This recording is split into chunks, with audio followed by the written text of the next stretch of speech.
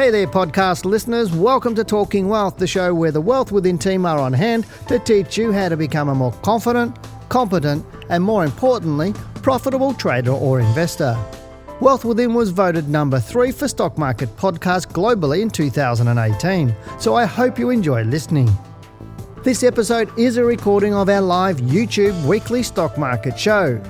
Every Tuesday night, Dale and Janine stream live on YouTube from 7 to 8 p.m. to answer your most burning questions, as well as analyse stock for our viewers.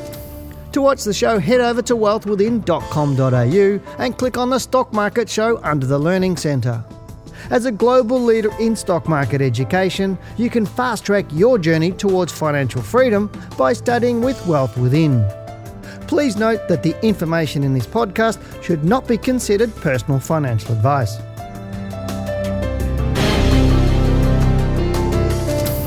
Good evening and welcome to the Australian Stock Market Show.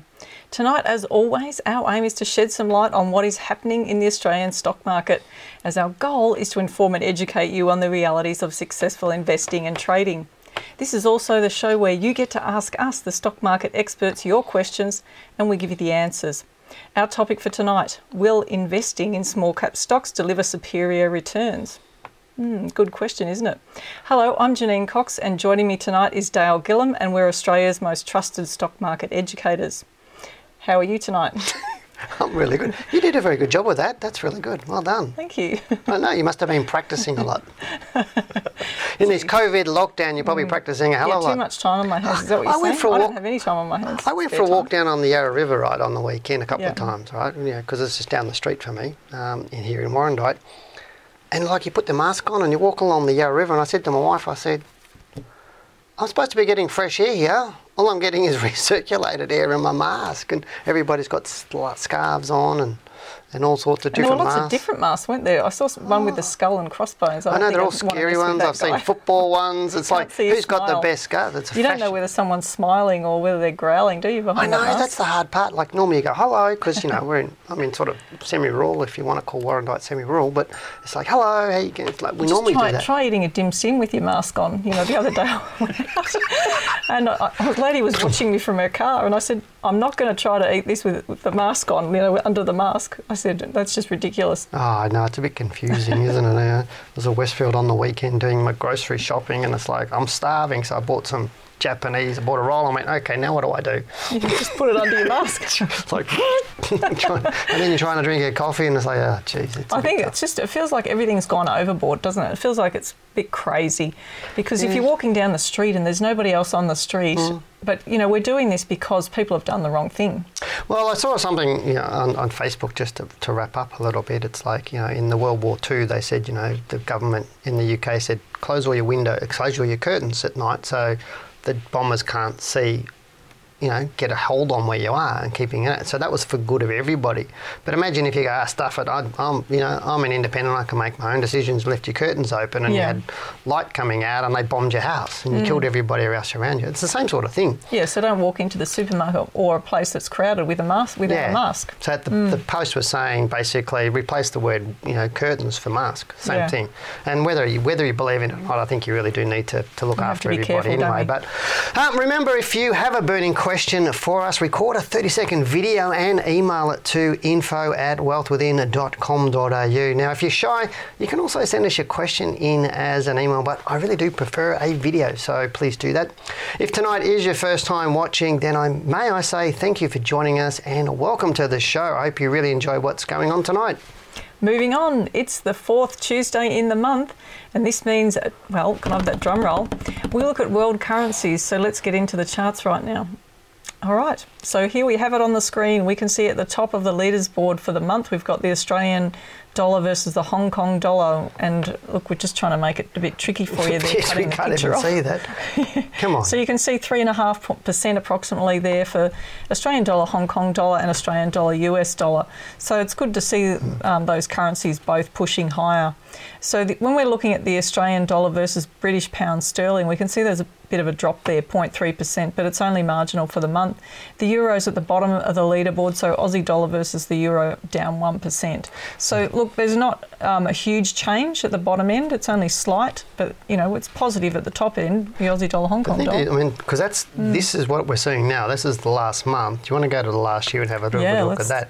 Because what I know, the US dollar is looking sicker, and I know a lot of people are worried about the Fed just keep printing money. I don't know how many times I've seen the Fed just keep printing money. The market's got to crash. The US dollar's got to crash. And it's like, well, federal debt or sovereign debt is completely different than personal debt. Because obviously since Richard Nixon separated the gold standard from the US dollar, in that we had these fiat currencies. So, they can print more money, and there's a lot of economists around the world saying, hey, it's fine, it's okay, it's an actual valid theory, and they think that's what we should be doing to support economies. So, but then again, the US dollar, the more they print it, the sicker it's got to get, doesn't it? And everything I'm seeing at the moment is the US dollar should be coming down against the Aussie dollar. Well, if you look at it over history, they've done it many times before.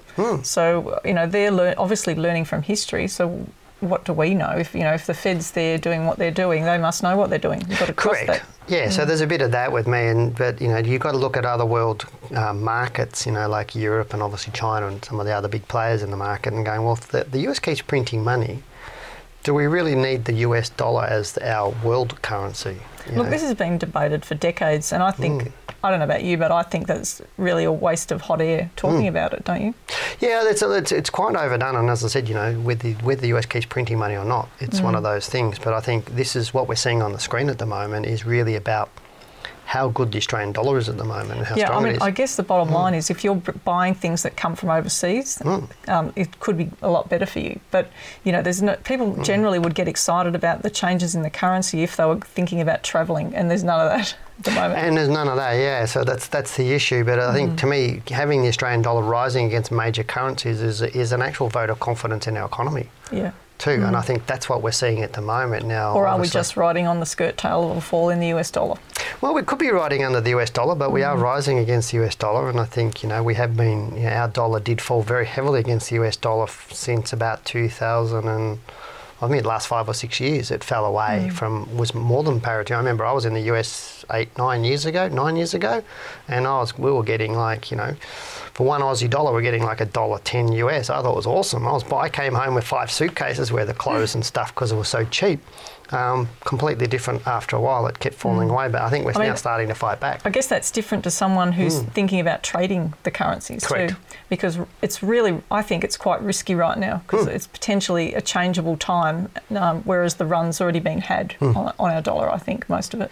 Oh, yeah, possibly, because obviously, with the second half of this year, we're expecting the market to be more bearish. We're expecting a whole lot of things to happen in the second half of this year, so it'll be interesting to see what happens with the currencies. It will. So, but as they say, wait till this time next month. So when we're looking at currencies, it's always the fourth Tuesday in the month. So if you want to see what we're talking about next month, please tune in on the fourth Tuesday. But now it's time to get into your questions. So first up, we would like to thank everyone for their questions. Remember, if you do have a question, the more detail you provide, the more likely your question will be answered. And also remember not to send us an essay or War and Peace. 1 or 2 short paragraphs will suffice for that. But first up, we do have a video question, and this one is from Ben. So take it away, Ben.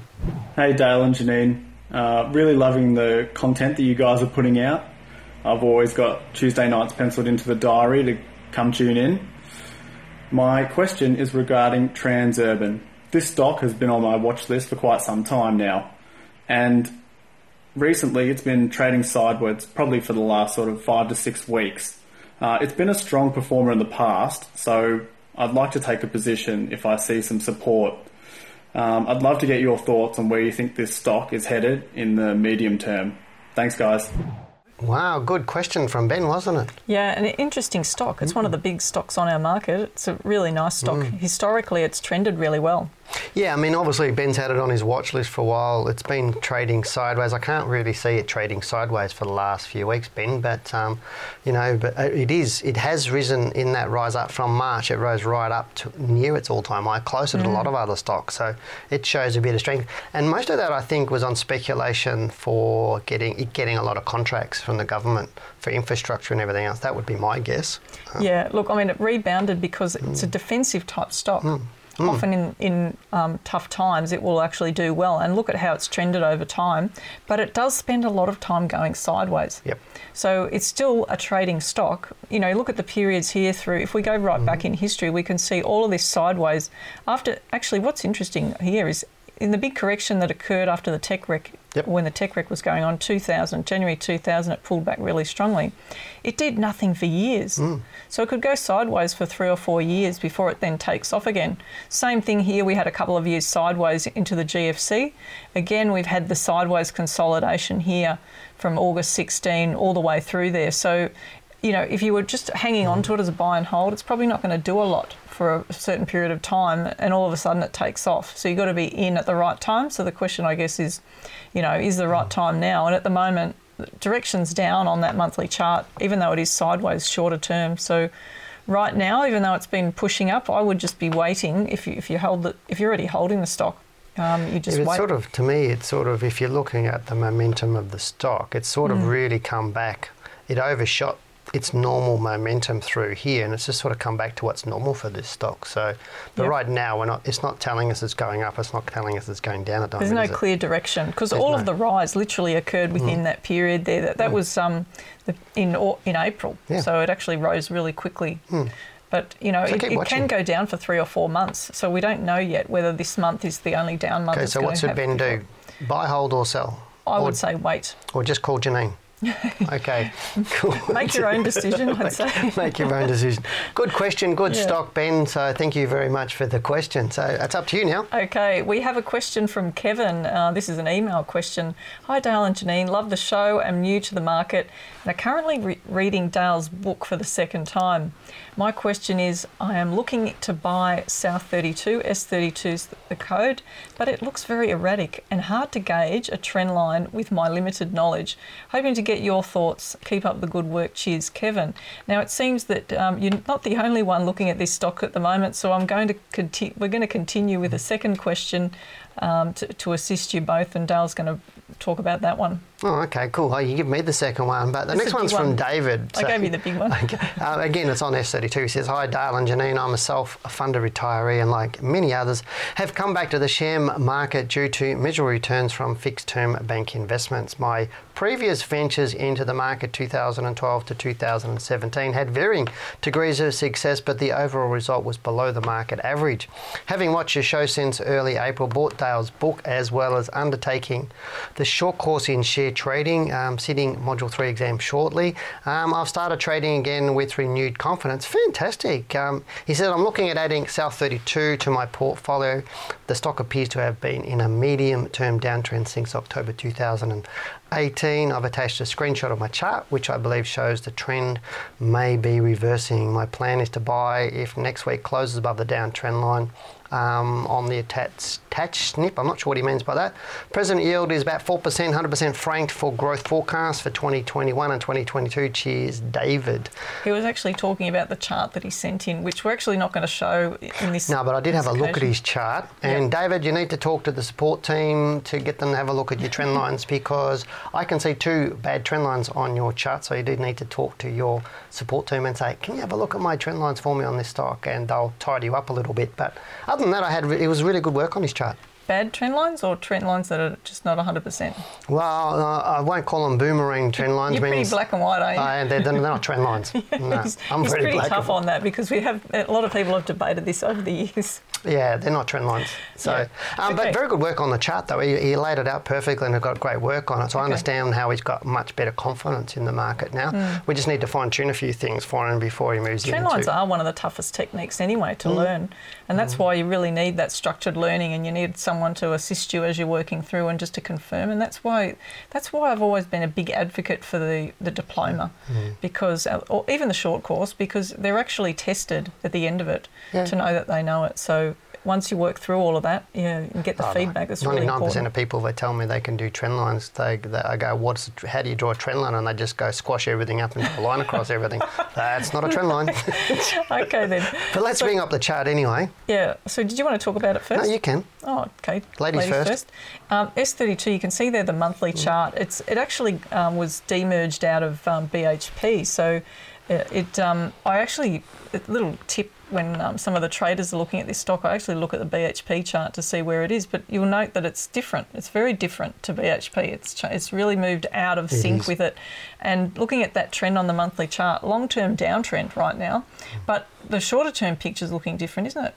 Oh, much different, but it's a nice little steady little move up, and it is a little bit volatile, and it is moving up slowly, so we're getting higher peaks, higher troughs, so it is moving quite up. Obviously this last bar here that you can see, that's just yesterday and today, so it moved up yesterday and obviously back today, but you'd like to see it, but if it gets through that high, will that confirm the trend line that they're talking, downtrend line entry that they're talking about, is it? Well, no, David's actually saying there's a downtrend line through here, and it's not really. So, and that's really what I'm saying. He needs to work with the team to get that right. But right now, at the moment, we've seen, there's the low there back in March.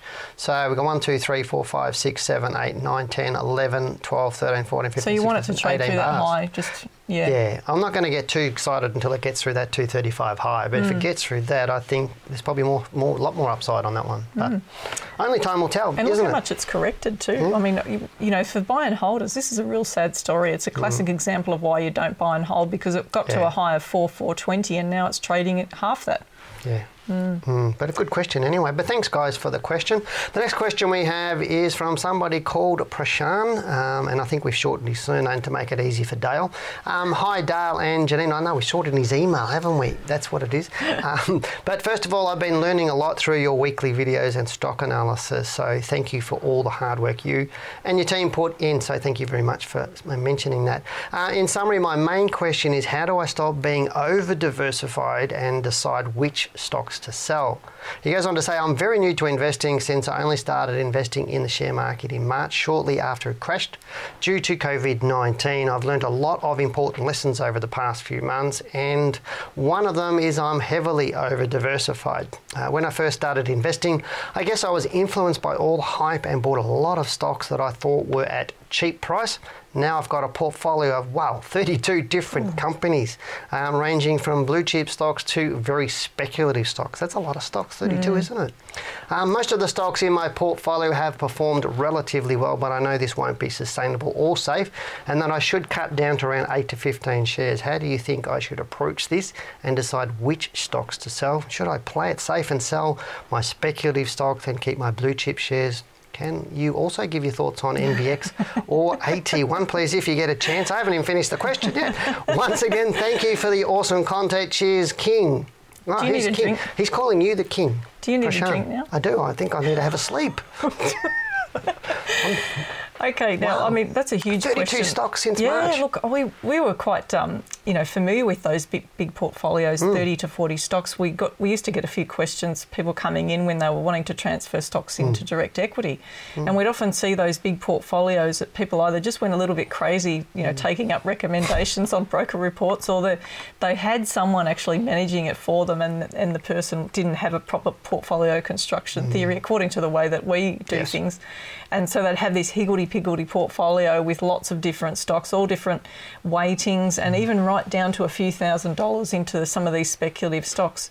Now, I know what you're going to say. You probably look at the bottom end first and see the ones that have hardly any investment in them and say, look, just throw those out, because the chances that they're going to influence the overall portfolio gains are very small. Yeah, well, the assumption is with 32 stocks, he doesn't have an even portfolio weighting in them, because we saw that on a question last week, didn't we? Or there's a week before. Yeah. And that's what we generally see with a portfolio. They might put a little bit less in a speculative stock and more in a blue chip stock, but that's part of it. So looking at stocks that are below your stop loss, so stocks in your loss, so therefore you'd cull that. But it's going to be a gradual, and what I say is it'll be a gradual cleaning up. You don't compound one mistake by making more mistakes. And, you know, you just got caught up in that whole euphoria about the fear of missing out on trying to buy cheap stocks in inverted commas that weren't necessarily cheap. So, and it's going to take you a little while to clean up that. But as long as you're cleaning up and set some rules around it, then I'm happy with whatever he's doing. It's like, you know, and it's not just about getting rid of the lower cap or the more speculative stocks and keeping the blue chips. Didn't you call it dead wood? Well, yeah, I call it dead wood because it's harder to manage 32 stocks anyway, and you don't need to have that many. So if those more speculative stocks are rising, why would you just exit them? Just put a stop loss underneath them and just a trailing stop loss of some sort, and then manage your way out of them. If they're stocks that have already triggered a stop loss and you're losing on, you would probably just get rid of them and clean those up. But again, it's really having a proper purpose for your portfolio, and I think we'd also look at the stocks in the portfolio that potentially might be really good quality stocks, and look at the charts and determine whether we think there's sufficient upside, and if there is, then look at the weightings of those holdings. Once you've decided how many stocks you're going to have in the portfolio, because that determines the weightings of all holdings in the portfolio, really. I'd also suggest to go back and watch one of the videos we talked a bit about portfolio construction, because from the sounds of it, you didn't have a goal in mind or a structural purpose in mind for your portfolio. You just bought whatever you could find that seemed to be good at the particular time, and you just kept adding to it, like a kid with a lolly shop putting more lollies in their bag and going over the limit, basically. So was that you, was it? Yeah, that was me. So just pull it back. Just as I said, write it down what your goals are. If you haven't read my book, grab my book. That'll help you tidy it all up and give you some rules around tidying them all up. But great question, mate. Really good question. Really good question. So I can't wait to see how he sorted it all out and writes to us down the track to tell us how he's cleaned it up. Absolutely. All right, we now have a question from John. Hi Dale and Janine, I hope that you are both well during these times. I have a question for you both, and one of your viewers may be interested to hear this. I have read your book, Accelerate Your Wealth, and currently educating myself with your Trading Mentor course. Oh, good on you. Which I'm enjoying. My question is, though, on CSL, was the CSL stock about to make a new uptrend to break the $300 barrier again last Tuesday, 21st of July? Opened at 282, closed at 293, until my hopes were dashed by a sell-off the next day, Wednesday the 22nd, that brought the stock back down to 282, wiping out the gains. Oh, it's just a bit upsetting, isn't it, when you see that happen? Is this because of an influx of uneducated traders selling off their on one-day profits? Is this type of trading common at the moment, or is it the uneducated trying to make quick profits and panic selling? I've noticed during my research the last few weeks that stocks are up and down like a Coca-Cola yo-yo. Cool. Did you ever have one of those? I had several of those. Glow-in-the-dark ones as well. Are there too many people in the market at the moment that don't know what they are doing and should just take a breather? Oh, good. That'd be a good lesson. Should they just let some of these stocks like CSL do their thing? Your thoughts, please, guys. Thank you. Kind regards, John. Good question. Yeah, well, look, there is this tug of war. There's the short sellers just overzealous trying to take a position and get that opportunity if the stocks or market does fall. And then there are people trying to buy in cheap. And there's a lot of people who don't know what they're doing. So a lot of what he said is actually quite smart. Yeah, I think there are people trying to buy CSL because it's a great stock. And trying to buy in cheap, but most of those people, the retail investors that he's talking about, the uneducated ones, they're not in a CSL because in their mind it's too expensive for them. It's overpriced, because it's $300. Yeah, it's a huge price. So they're trying to buy 3-cent stuff or 30-cent stuff or $1 stuff because they think it's cheap. Like the previous email was saying, I want to buy a cheap stock, and so they're referencing it on a cheap price. And I'm seeing that a lot. And a lot of the new people in the marketplace or the new retail investors in the marketplace, according to the ASIC survey and other ones that we're seeing from brokers, is they're all new accounts. They're all new retail traders, and they're all trading in that sort of small cap, mid cap sector, which we're going to talk about later. Yeah, so what you're saying is it's probably not them that are doing that to this stock. No. But I think it's a lot of short sellers coming in, but I also think it's people sitting there who may have been in the market for a while but don't really know what they're doing, and they're just seeing the stock price fall below a certain level and saying, I'll buy it. So that causes the price to jump up a bit, and then the short sellers come back in and then they sell it down, and people who are going to sell it anyway sell it off, and it's causing it to continue to fall away. So right now, my take on CSL, further falls. That's my a take. decline. It's in a decline. So if you're not in CSL, I'd be staying out of it. If you are in CSL, then I'd be making sure I've got my stop losses on all that. But right now, it's not showing me any excitement. That said, it's a great stock. But long term, it's a great stock. But wait to buy Good for into the it. watch list. It's good for the watch list. So cool. I think it's next to you, isn't it? All right. Remember to hit that subscribe button. You know where it is, and like the video. Also, remember to share the video of tonight's show on your social media with your friends and colleagues, so the show can grow and to help more people. Is it an ego thing to like your own video and share it? You didn't, did you? Oh, I do that all the time.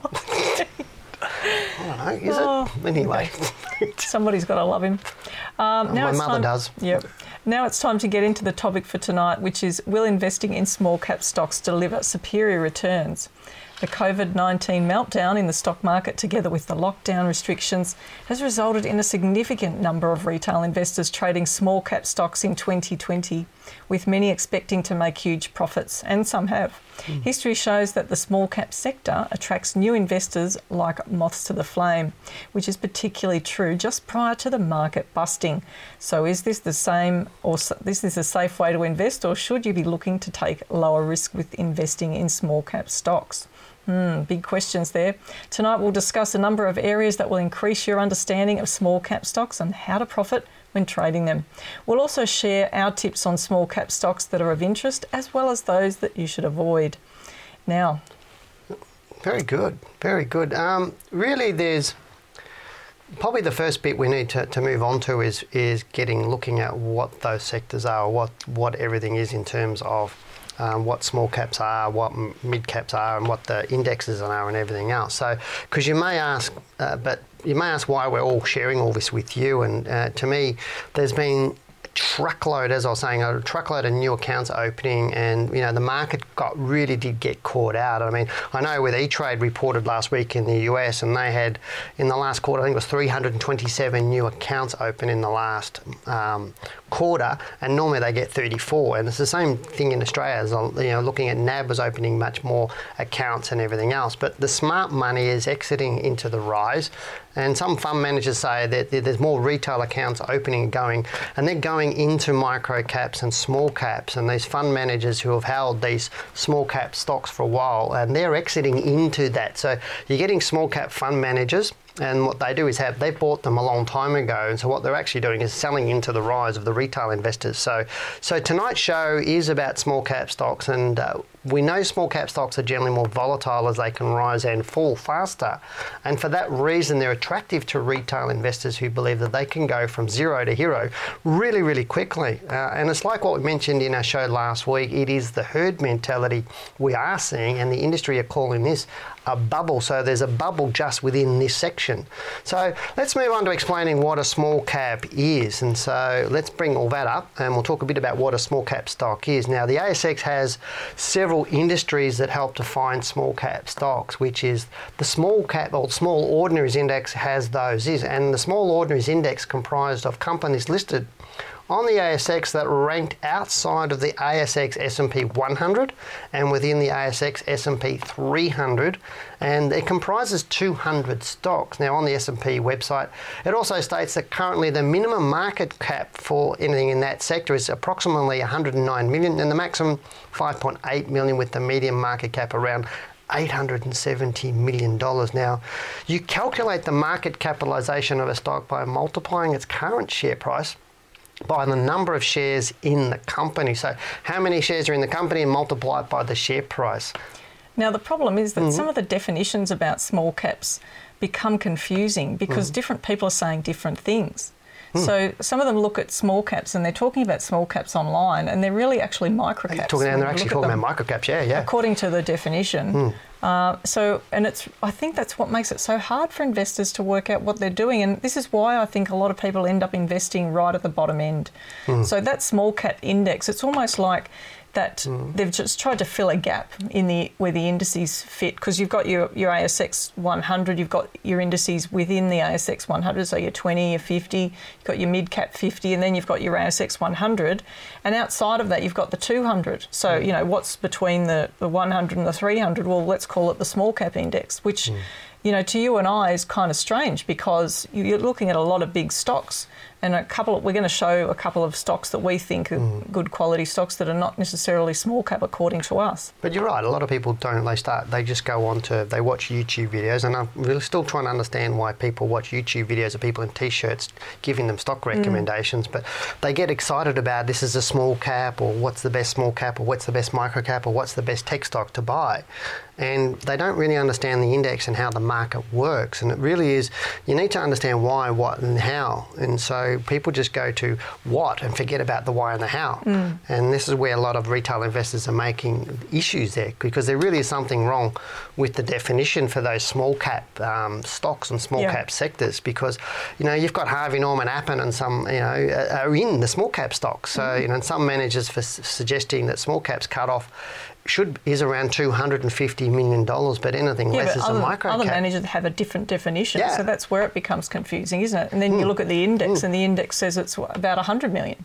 Correct, and the Small Ordinaries index is often used as a benchmark for small cap stocks. Yeah. So, you know, because they like that for their performance, and, you know, as we said earlier, it contains stocks with a market cap down to $109 million, and that's not a lot really. So, but the challenge is earnings ratios get really way out on some of these stocks, with multiples just going through the roof, or multiples of their earnings per share and everything. But you'd expect that though on microcap stocks, because often a lot of them are new to the market. They're in that huge growth phase, and so therefore they're often their debt's quite high, their PEs are often quite high, because their earnings are not there yet. Yeah, but that means they're overvalued because they're running on speculation, and retail investors are absolutely known for taking things way above what their value is, where the professionals start getting out knowing that the retail investors are going to take it too high. And then the fund managers, as we said a minute ago, will start selling into that demand, and that's what we're doing. But now, look, microcaps we're going to talk tiny little bit about tonight, but we're not going to go into microcaps very in depth right now, because it's not the subject of tonight's show, but we might do it on another show. But there is an emerging companies index that has microcap stocks in it, and it has up to 200 securities, and the median market cap for a microcap is that $154.84 million. But we will talk about that in the future, but it's probably too much to talk about it tonight. But let's bring up some charts and show people what we're talking about. So first, let's look at the Small Ordinaries Index. And I think the important point is not to focus on the particular stocks. It's important to look at the chart of what's happening in the broader sense. So we're going to have a look at what happened around the GFC, the tech wreck, and since then, or since before the GFC, after the GFC and everything. So we're going to have, and then we'll compare that to what's happening now, Yeah, and I think we should just stick with the monthly chart, particularly. So let's just have a look then. If we just look at what happened with the gains on this index, because this index, they often talk about the small cap sector as being so this is the one that's a index, growth index, right? Well, this is an area where people can find a lot of growth in stocks, but the problem is because it's such a huge grouping of stocks. Correct. And one of the things that I talk about is that in the top end of the market, because our financials are so top heavy, you know, our market's top heavy with financials. Often, if a particular sector of the market, like financials, is not doing well, then the whole market can look like it's lagging. But in the small cap index, are you getting more weighting to a specific GICS category?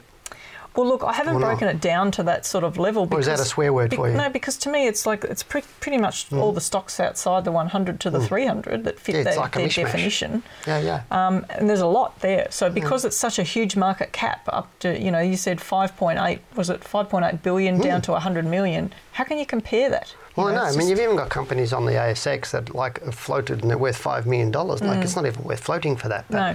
You know, so look, just what we wanted to talk about tonight was just looking at the chart here again. You can see that there's been a 200% increase from the low prior to the GFC, the build up to the GFC. So from the 2003 low all the way to that high. And what they often say is that the small cap end of the market often end up being sort of the last to do well, and then the people are getting out of them last. So they'll be looking, when the market's about to turn and it's more dangerous, a lot of industry people who know what's going on, the wise end of the market, have already started exiting some of the managers, stocks. they've already bought the shares, all these stocks, and they're selling into the demand right now. Yeah. Right, that's what we're talking about, yeah? Yeah, that's right. With a lot of these ones, so yeah. So looking at this though, you know, you can see that the high in this in the Small Ordinaries Index occurred in November 2007. And literally, like, it's moved up the last couple of months, but literally the last how many years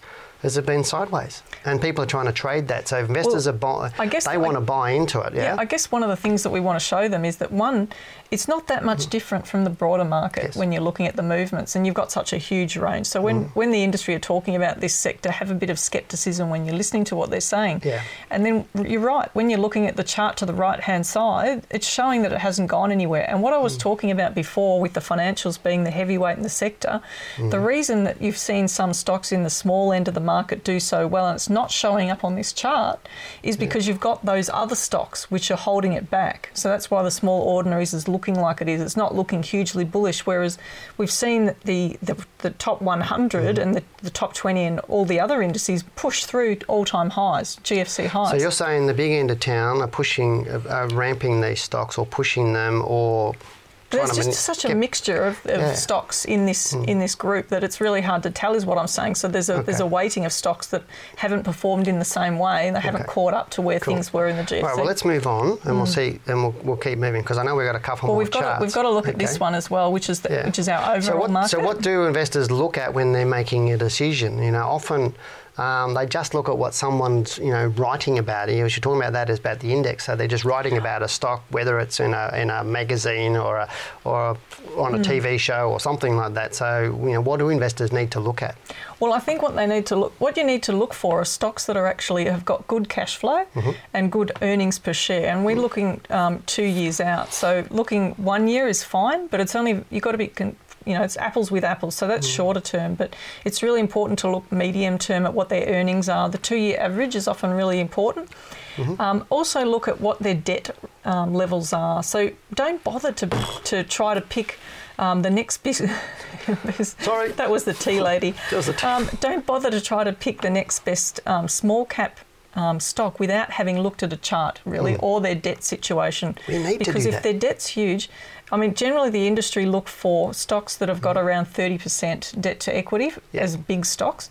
But if they're more on a growth phase, they might allow that to go out to somewhere between 40 and 60%. But the more they get out towards that 50, 60% mark, the debt levels, the more likely they're exposed to big sell-offs when there's disappointments, much bigger. So we'll be mindful of avoiding stocks in that area to reduce your risk. And also, I'd suggest that people don't go to the bottom end. Like even the small cap area, I'd stay towards the top end of that. So within that 200, you and I always talked about that we should have an index that's the top 150 because, it's not just the 100 on the market that you want to look at, it's the 150 really. Well, outside the 150, the volumes and liquidity get really, really thin. Yeah. So, that's basically before we move on, that's what we're talking about is, what to do when buying small cap stocks. And we've got a few more tips as we move on anyway. So let's move on with what we're doing now. Now, you've got some more, haven't you? No, that's all I've got at the moment because we're just going to talk about a few more points about... I guess if they want to have the best chance of protecting themselves and making a profit, what are the things that you would rank highly on the list for them? Look, to me, when you're looking at what they're going to be doing in terms of, or what you need to know, if you're going to trade small cap stocks, we know you're going to trade them at some stage. We really do know that everybody's going to try and trade them at some stage. Some of you will try and trade microcaps, biotech stocks, all those sorts of things, and we know that. But always check the liquidity of a stock. Number one priority. In my book, never look at stocks that trade in a value that equals less than, let's say, $3 million traded per week. So multiply the amount of shares traded by the share price, and if it doesn't come up to $3 million, probably look the other way, and this is for individual investors. Avoid any stock that has less than 12 months data history. I know how tempted you are to buy floats and look at the things saying this is da-da-da-da-da and buying floats, but the more data you get, the better. And this is where Janine and we don't play in the dangerous area. And this is where people say to us, well, hey, you're missing out. Well, no, we're not missing out if we don't play in it. All it's about risk for us. And it always is about risk for us. If a stock's just floating on the market, all you're seeing is a prospectus. and that's a book of lies in my book. You know, where it's written by marketing departments to get you to buy into the float. So unless it's got 12 years of data when people are willing to pay money for a stock backwards and forwards 12 months. to that 12 months of data, then we're not going to buy that. So have you got some other tips for people? Yeah, look, I'd say never buy without looking at the chart. So the big thing we always talk about is direction. So if you're looking at a stock, don't try to catch a falling knife when a stock's coming back just because somebody's talked about some good news story about the stock. And the most important thing is don't take tips from forums. So look up the fundamentals of the company, see what it looks like, and look at the chart, and that will balance out your approach. Yeah, and as Janine said, always review the company fundamentals. You know, liquidity, profitability, debt levels. Make sure it's making money. You know, that's really what you need to do. These stocks are, as we said, traded more by retail investors or day traders and are pushed up to levels way above their real value with PE ratios many times what would be considered fair value for it. And you know, they are considered higher growth shares, yes, we know that, but they also do carry much higher risk, as information can be a little bit more based on what they aim to achieve, not what they're actually achieving. So that's why we talk about buying confirmation, not speculation. Yeah, and we don't like to give tips, right? No. Because if we give you tips and talk about stocks that we think are good, and sometimes we do that because we talk, every now and again we have a discussion on the top 20 stocks or top 10 stocks that we like. But right now in this forum, particularly when we're talking about the smaller end of the market, we tend not to do this. We'll talk about something more from the point of view of interest. Can I explain why we don't give tips? The reason why we don't give tips is because Jenny and I are mentors. And if you look up the definition of a mentor, I'm sure you're going to see a mentor empowers you, where somebody's not a mentor disempowers you, and giving you a tip telling you what to buy and sell is disempowering to you because you don't understand what you're doing, and therefore if something changes you start to panic and you get nervous because you don't know what you're doing. As mentors, Janine and I constantly challenge our students to be the level where we know that they can be at, and that's the job of a real mentor, is to work with you, support you, but push you to get to where you need to go and empower you to be better. And that's really why we don't do this, because us just saying buy this or buy that or get out of that doesn't help you at all. All it does is gives you a fish for today, but it doesn't teach you how to fish, and that's what we're about. But let's move on. All right, now let's get into some more emails. But before we do, remember, your job is to hit that subscribe button now. Come on, everybody, give us the big button and, what shall I say, thumbs up? Click the thumbs up, big thumb up. I was excited about the topic. That was a really good one. I really like that one. If you want more, just email Janine and give her a hard time. But this is a question from Rose, who says, "Hi guys, just stumbled across your podcast and I love it. I wish I found you earlier, but it's never too late." You're absolutely correct, Rose. I've recommended you guys to a friend of mine to also get on your podcast. Thank you very much for that. I'd like to know what you think of EXL or Elixinol Global. I'm holding this stock and not sure what to do with it, sell or hold. I have only a small parcel, 11,000 shares at 30 cents. I can't stand to see if they're just or do nothing. Would really appreciate your advice. Thanks, Rose. Good question, Rose. Did you get tongue-tied then? I did. You lost it, didn't you? Yeah. Sometimes. Bring up the stock for Rose, will you? The stock's already there. Oh, it already is there. Okay, we'll start talking about it then. Okay. Yeah, I just love it when he gets caught out. Isn't that funny? Have a bit of a laugh with me. I'm going to get a swear jar for you. Yeah, but I'm going to call it something else. Although one of the clients did on the phone recently and told me off. Okay, so Elixinol Global is the stock, and you can see there on the monthly chart, huge decline. I'm actually really feeling sad for Rose right now, although it might be sticking its head up. If you can just enlarge it so we can see that tiny little bar down the bottom there. It's actually moved up. Now, it doesn't have to move much at this point to make some gains, but I guess it comes back to your point. We were talking about the weightings in that gentleman's portfolio before, where he had some small stocks, not necessarily to throw them out, but just set a stop loss underneath it. Well, Rose bought in at 30 cents. That's what she said, yeah? Yep. And it's now down at 17 and it's up. So therefore it would have blown through all our Would have stop blown a losses. stop loss. From that point of view. And this is what happens. People see something, and I'm not sure why Rose bought the stock, and she hasn't really told us, but that's okay, Rose.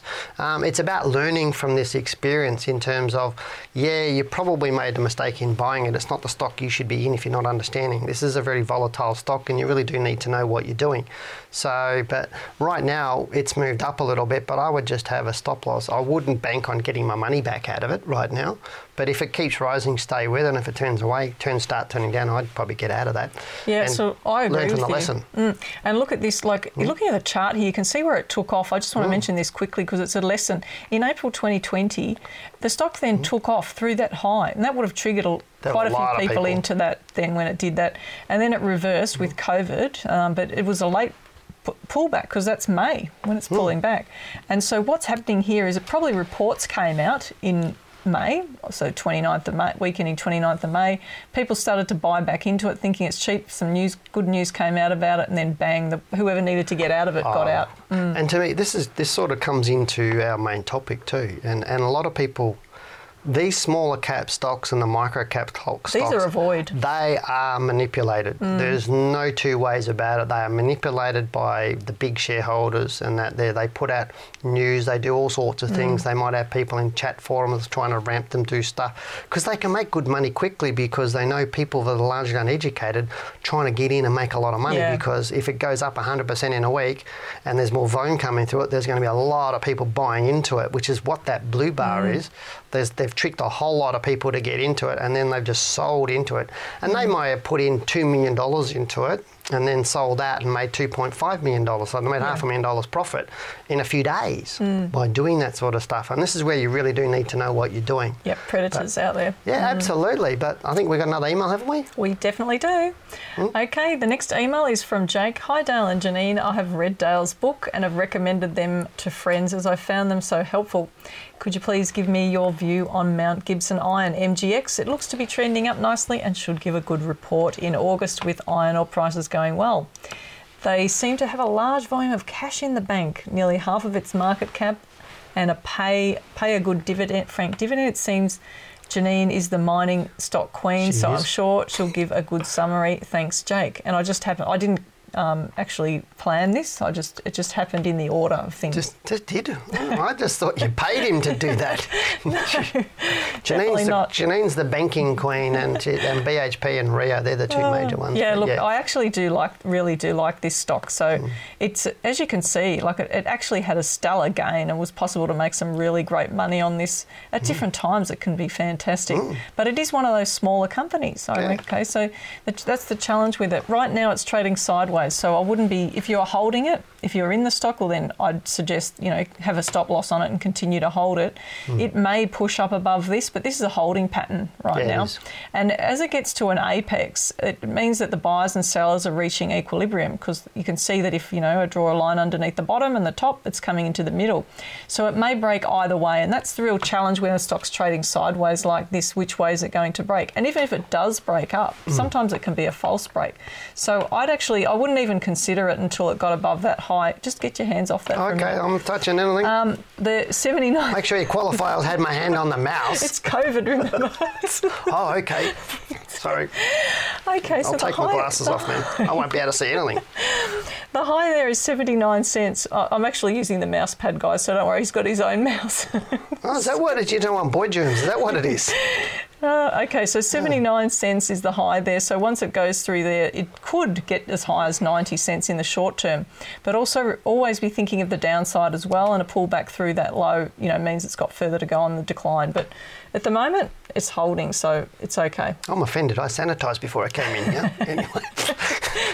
Let's get on to the next email. This one is from Chris, who says, "Hey, Dale and Janine." They're all putting Dale and Janine on it this week, which is really good. I think it's love the show. You guys are great. Janine's brilliant. I'm just great. Thank you in advance. Been watching Coles Group the last few months while this pandemic has been unfolding, and Coles Group seems to be moving upwards fairly strongly.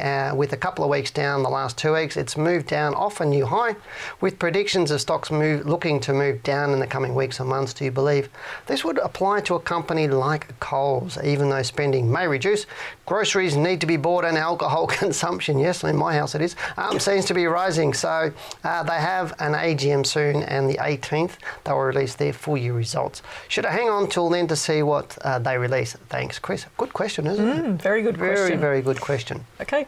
Probably my first question I answered is more generic, is don't assume what... I find a lot of people go, this is what they expect.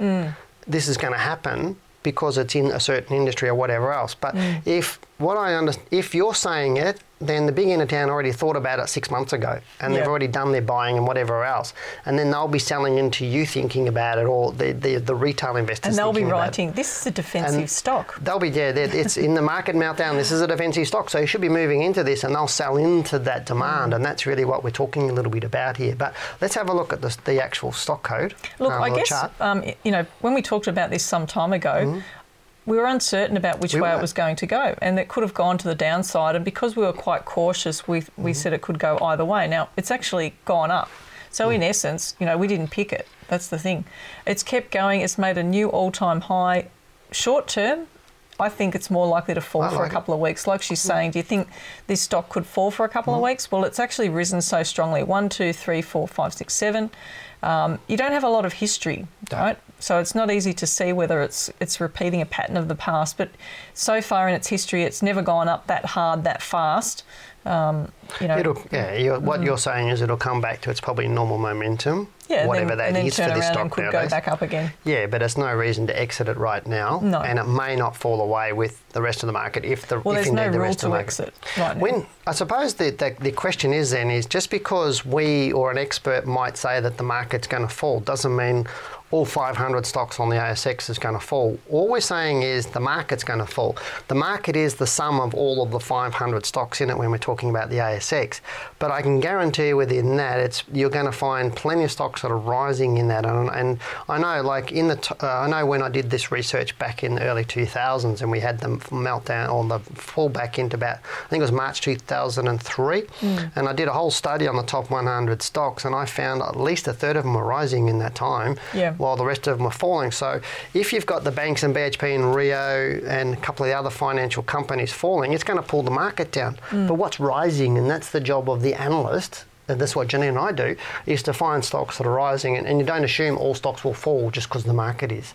Yeah, and it can be more challenging in these times. Like Coles Group has actually done well. I like it. Looks good, and I think it could continue to go up over the medium term, but we just need to see it pull back first. Yeah, you can tell I'm in a good mood because Geelong won last night. Go Cats. What's that got to do with things? We got another question. Okay, we do have another question. Next question we have is from Zaxion, who has a few aliases, so that's very nice. Hi Dale, thank you for your weekly Janine. show. It's very important for us. In 2019, I bought 280k of CLI Crop Logic at 70 cents, nearly $20,000. Is that 20,000? Yeah, there's $20,000. Yeah. It's starting to lose value. I was reconsidering my decision. And I felt something wasn't right, though before I could sell, it went into a trading halt. Ooh. Oh, that's really tough, isn't it? Yeah, it is. Yeah, so look, there were plenty of 9 signals. months later, announcement that the company was bought. Yeah, the company was bought in voluntary administration. Could you consider what is the likely outcome for my share purchase? Does this mean our money is now lost? Where to from here? Thank you in advance. Now, this is a tough lesson to learn, isn't it? Yeah, it is a tough lesson to learn. It's like, well, if it's in voluntary administration, it doesn't necessarily mean it's being wound up. It's probably that's what's going to happen. Well, it is being. It depends on. You have to go to the company's website, I think, and actually read up on what it is. Well, they should have released an announcement as to what the liquidators were trying to do, what the intention is. But, that's really tough, that you may actually get something back in the dollar. It's possible, but often these things don't end well. There's a high percentage of companies that don't recover from these things. What I will say, though, is it's a tough lesson to learn. Correct. So what people do is often they learn from experience in the market. So putting money into the market, one way or another, you're going to pay that price, whether it's through an education that will teach you how to get out of stocks like these before this sort of thing happens, or you're going to pay by learning now. So, okay, you've learnt now, the stock's been in a downtrend. it looks like. For some, you know, for the last couple of weeks, it actually confirmed a downtrend. There were lots of actual triggers on the chart to tell you to get out. It was lots of warning signs, but it was looking really nice prior to that, you see. So it'd be interesting to see what sort of messages were being put out from brokers, etc. Whether it's just fallen on hard, you know, tough luck, because here August 2019 is when it started to really come back. So prior to that, it may have actually been on the up. So I don't know what's changed for this company. But it is a good, like people say to us, you know, yeah, it's okay, I'm buying these stocks because they go up, blah, blah, blah, and I can handle it.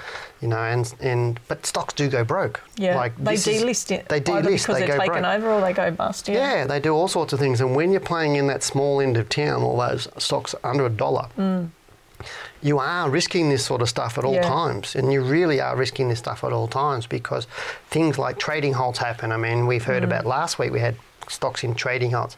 I've had a guy emailing me, I think it was about 18 months, 2 years ago, about 2 stocks he owned. One he was making profit on in a trading halt, and the other one was in a trading halt, and he'd lost about wasn't in a trading halt, and he'd lost 50%, and he didn't want to sell that one. And I said, well, how much do you want to lose?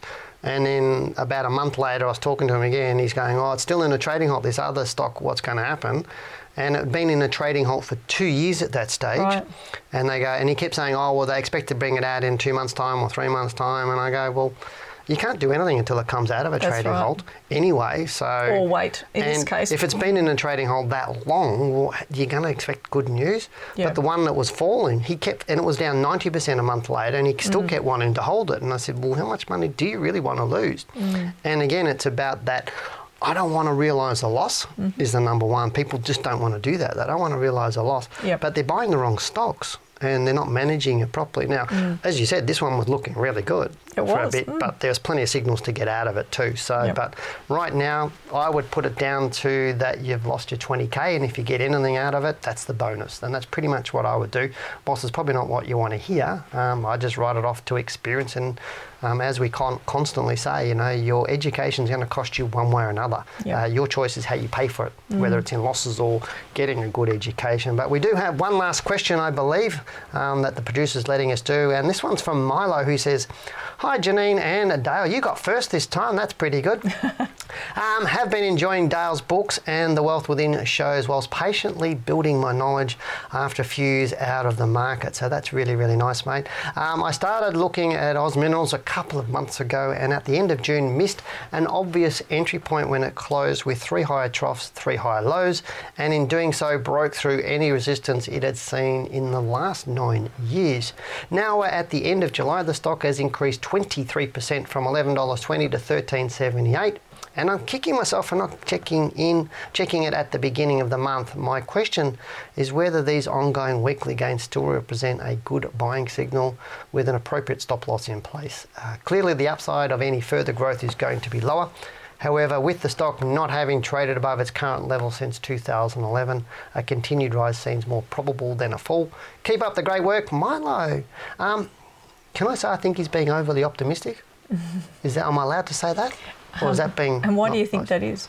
Well, I don't think his analysis is quite solid because he's saying higher troughs and higher peaks, and he just thinks that's a good buying signal. It's not really a good buying signal. He must be looking on the daily chart. Yeah, and it really is. And to me, I think he's hoping that it'll keep going up to try and gump into it.